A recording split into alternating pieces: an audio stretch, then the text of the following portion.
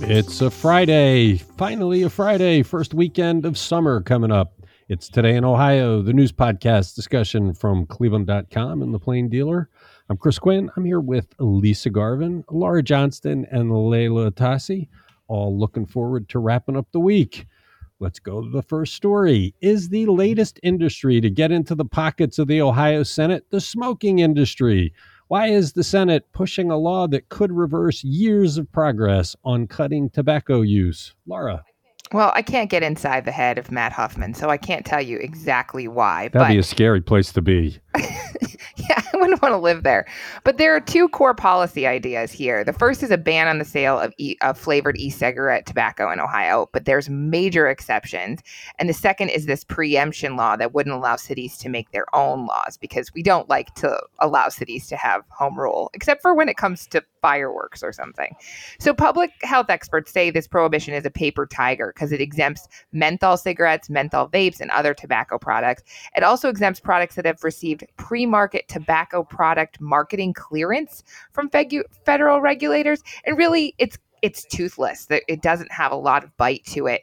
And at one point, this is so interesting, they can't have characterizing flavors in the vapes. Like, you can't have cherry. But if you call it jazz or tropical, something that's not actually a fruit or something that exists as a flavor, then you can do it. So there's a lot of ways to get around this. Governor Mike DeWine, who he has long been an anti-tobacco stalwart, is saying this is a compromise against youth nicotine consumption. But kids are using cigarettes. I mean, they're using e-cigarettes and they're vaping more than they have been. And this is where the concern is, that while the total population smoking is decreasing, we're hooking kids on these flavors when they're young. Look, the Ohio government has abandoned its responsibility to the voters. What's clear here is the tobacco companies don't want cities doing real regulations on this stuff. So they're going to do this phony law that pretends to regulate it while banning the cities from doing the right thing. Yeah. This is another gift to the cigarette companies. We'll be talking about a second one in a couple of stories. It's just completely wrong. Clearly, the tobacco companies have gotten in with Matt Huffman and company and gotten them to do their bidding. It's just like what First Energy did and what we see lobbyists do over and over again. There is no way you can say this law is for the benefit of the citizens of Ohio. This is for the benefits of the legislature to get their campaign contributions or whatever else. Right. It seems like a big favor to the tobacco industry. Columbus, Toledo, and Bexley all have current flavored tobacco bans. Those could all be overturned under this preemption law.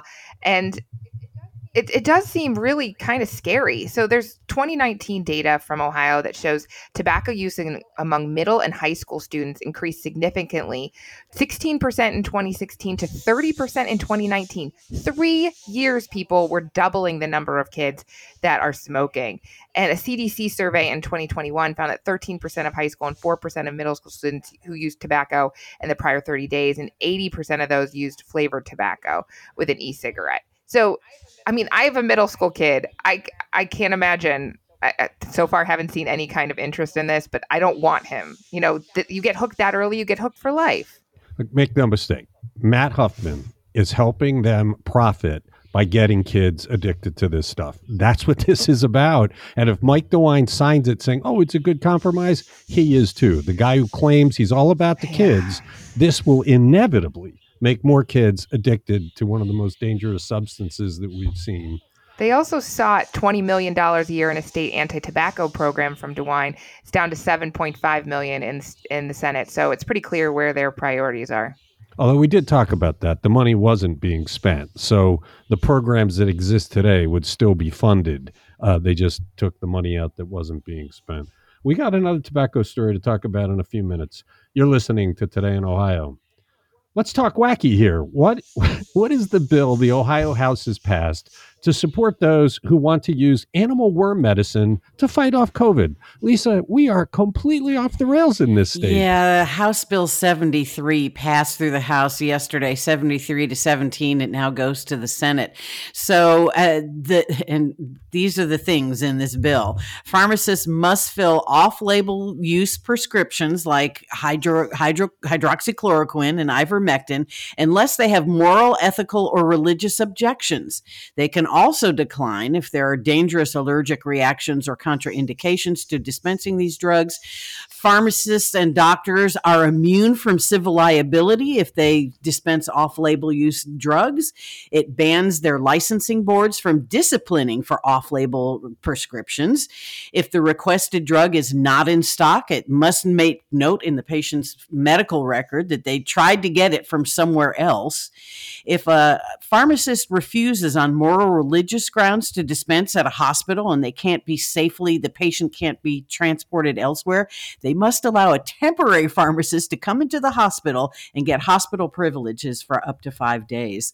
Dave Burke, the director of the Ohio Pharmacists Association, says the bill could actually have the opposite effect and cause a run on hydroxychloroquine and ivermectin, such as occurred in the pandemic. Hydroxychloroquine is used to treat malaria, rheumatoid arthritis, and lupus, and there were shortages of drugs at that time.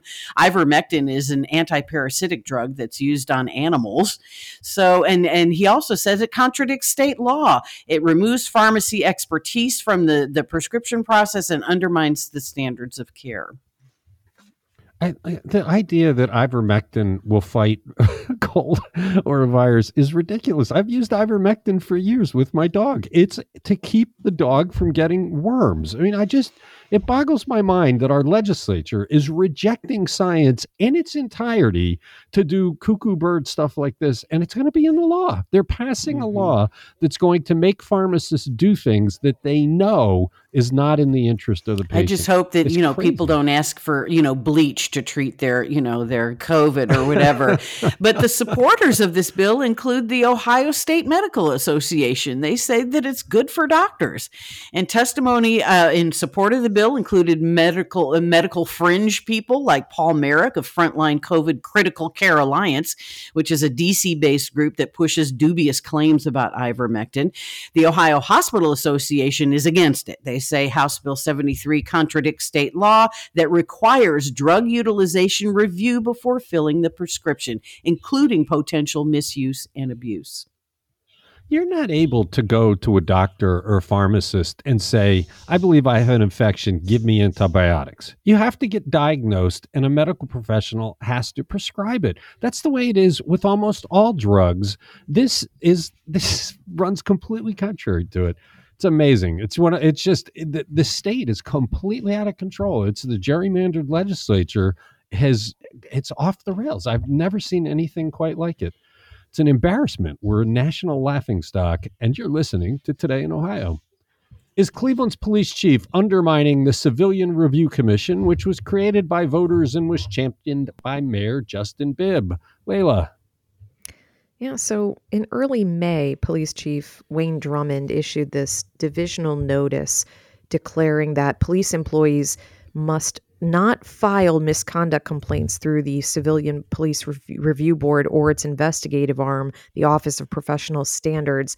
He claimed the review board lacks authority to investigate complaints made by officers. He points to the section of the city charter that designates the Civilian Review Board as a place for complaints about officer misconduct against civilians. And presumably he's extrapolating that to mean that only civilians can file those complaints. So in effect, that bans cops from reporting to the Civilian Review Board mistreatment of civilians that they witness in the field. Civil rights attorney Subodh Chandra, who was one of the architects of this charter section that voters approved, says that this is a distortion of the charter. He says the charter only limits the Civilian Review Board to handling misdeeds directed at civilians, but anyone can report those. He really feels that this policy is an effort to silence whistleblowers because the policy directs officers to take allegations of internal misconduct to their supervisors, the Internal Affairs Unit, or the Employee Assistance Unit. And everyone knows internal affairs is a black hole where complaints just vanish, right?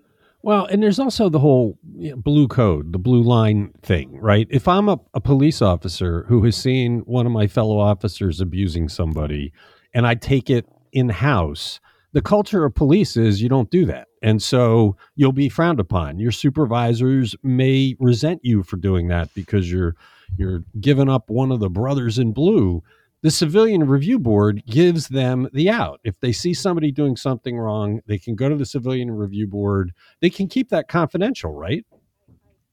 I don't know about the confidentiality of reports to the Civilian Review Board, but we do know that from the public's perspective, finding out how these cases are adjudicated is much easier than finding out how a case turned out in internal affairs. Yeah, this seems to be a retrenchment from what the purpose was. Although John Tucker interviewed somebody on the commission, and they actually said this makes sense to them. Right. Yeah. Michael Hess, the chairman of the review board, said, yeah, this sounds cool. I mean, we thought it's also highly likely that Mayor Justin Bibb would be displeased to hear about this policy because he was such a supporter of issue 24. But his spokeswoman told John Tucker that Civilian Review Board, it's designed for citizen-driven complaints, and it's the longstanding policy for internal allegations to go through internal affairs. So he seemed to support this policy, shockingly. Okay. You're listening to Today in Ohio. Now on to the second cigarette story. The Ohio Senate version of the budget that is now in the reconciliation process with the House has some big differences when it comes to Cuyahoga County. Laura, what was added, and more specifically, what was taken away? There's a whole lot of changes on this. So one big add is that $2 million would go to the $3.5 billion proposal to build that development mixed use between Tower City and the Cuyahoga River. So it would be specifically used for public areas of the development, sewer, water infrastructure work. Obviously, $2 million doesn't go too far with $3.5 billion, but that's the bedrock plan from Dan Gilbert that would really re-envision that part of the city. And it would also repeal this law passed just 6 months ago that allow Cuyahoga County to ask voters to tax vaping products, not just cigarettes and other kinds of tobacco, for arts and culture. So that just passed, but they'd take it away, even though that hasn't been voted on yet.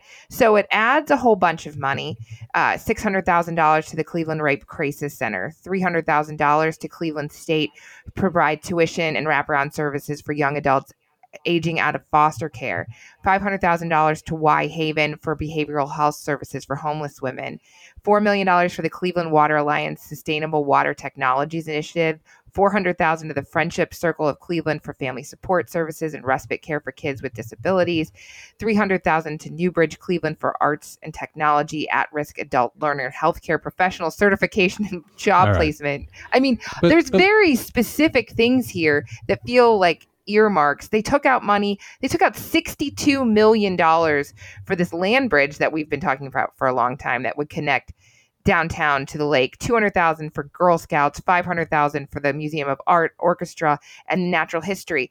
It doesn't feel like they're really cutting. They're just switching it around. Well, get back though to the vaping. The cigarettes. The use of cigarettes is going down. The use of vaping is going up. That's why Cuyahoga County's culture tax was needed to do vaping. It's not going to have the budget to support the arts. Right. But the vaping companies clearly have gotten into Matt Huffman's head because of the previous story we talked about. They don't want their products to be taxed because they like to have them expanding. So Matt Huffman and company are going to take that away. Again, not for the benefit of the community, not for the benefit of the residents, because they're given a gift to the tobacco companies. What did the tobacco companies give to Matt Huffman and company to give them this? This stinks. It seems just like HB6, right? It's a really good question because, again, like what we talked about earlier, they're taking that preemption away. So they're taking the city's rights away. So you can't pass anything as a city to say, but as a community, this is where we put our values and this is where we want to tax and spend our money and protect our kids. And they're saying, nope, you can't do that. Vaping is fine. And there's no reason to do it that benefits taxpayers. The only beneficiary of this is the companies, right? And we saw what happened with First Energy when they wanted the largesse of the legislature. Why is Matt Huffman helping out cigarette companies. That's what this should be about. What have they given to him? What have they provided to him? How have they persuaded him to take care of them so they can keep getting profits at the expense of regular people? Well, at the expense of Ohio kids, right? I mean, the first story we talked about was directly about kids. And yeah, it does seem really, really kind of obvious because this is the budget. This isn't even a regular law. They're shoving this into the budget, has really nothing to do with the budget. And the state just said 6 months ago, sure, go ahead and ask Cuyahoga County residents if they want to tax this. Yeah. Let them make the decision. Yeah, and they haven't offered an explanation for this because there is no explanation for this. It's the way this state is working. You keep thinking that voter outrage will eventually rise because it's the people who are being harmed here. Everything they're doing in the legislature, you can show how it's harming real people. You would think at some point people would get fed up and throw these guys out. Do you think they're just so checked out? I mean, we've talked about this with issue 1, but like that the news is just so depressing that they're like, I know it's messed up. I can't think about that because it bothers me so much. Yeah, but it's turning Ohio into, a Putin-like country. You're listening to Today in Ohio. Can a small municipal fire department ever be prepared to handle a railroad calamity like the one we saw in East Palestine? Lisa, there's a 2-day seminar going on about public safety and rail. What are the findings so far? Well, the short answer to your question is no. But yeah, the National Transportation Safety Board had a 2-day field hearing that convened yesterday in East Palestine. Yesterday's testimony focused on the emergency response to the February derailment and the decision to release and burn toxic vinyl chloride 3 days later. East Palestine Fire Chief Keith Drabick says there was a consensus among officials that the release was the least bad option, but he did agree that firefighters need more training on how to handle hazardous materials, especially volunteers. Some of these firefighters are volunteers. They only get 36 hours of training, no hazmat training, whereas professional firefighters get 200 hours that includes hazmat training. But can they really be prepared for an accident of this magnitude in a little bitty town? No. It did take 45 minutes to determine the cargo on these cars. There was no access to the Ask Rail app that's used by railroads to know what's, on each train. The train crew is a mile down the track and they didn't connect with the first responders right away and, let them know about this app. So Norfolk Southern is they've already shelled out $62 million for the recovery, and it's estimated they'll spend at least $400 million more before it's all done. The testimony continues today in East Palestine. I've seen reporting from elsewhere in the country, across the country really, that many small towns now, because of East Palestine, are asking these questions. Are we prepared? Can we do much to stop this? What if this happens in our backyard? What do we do? And it really is depressing that the answer is, not much. Yeah, that you're going to need external help, which takes time to get there. You could have this happen again tomorrow, and I don't think anything we've learned would change how the response goes. I don't know what the mutual aid system is like in Northeast Ohio because, that's when small, towns, they have an agreement with other towns around them to kind of come to each other's aid in big, systems. But yeah, you can't expect a small town fire department to be ready for something of this magnitude. So yeah, we have to figure out how we, corral mutual aid and also better communication, obviously, between the railroads and, the first responders. And it does seem that is one of the things that might be changing is that the departments are going to be much more quick to find out what is in the wrecked trains, that they've recognized that information is key. You're listening to Today in Ohio. We have an update on a story from March about Cuyahoga County failing to answer calls from people who need help with Medicaid and other safety net programs. Layla, did the solutions the county offered us back then do anything to fix this problem? The problem has definitely persisted despite those efforts. Reporters Zach Smith and Sean McDonald tell us that over the past 3 months, public records show that just 53% of calls were being answered, And meanwhile, more and more people need help. The Greater Cleveland Food Bank, for example, has been serving record numbers of people this year. And the need is greater than when the pandemic started. Kristen Warzaka, the food bank CEO, said that for every meal a food bank provides, SNAP provides 9. So it's so important to get eligible people linked into the SNAP program. SNAP is what a lot of people know as food stamps. But these ongoing issues with the call center are a serious roadblock to that. It's causing months delays in the processing of applications because a phone interview is required for the application process. And if you have a change of address or contact information, God help you, you have to call the call center to let them know that. And that's going to be 90 minutes on hold until someone even, acknowledges your existence. So it does not seem like the changes they've made incremental improvements. You think Chris Ronayne will be talking about this problem as State of the County speech next week? Maybe, but I'm sure he'll say we overblew it.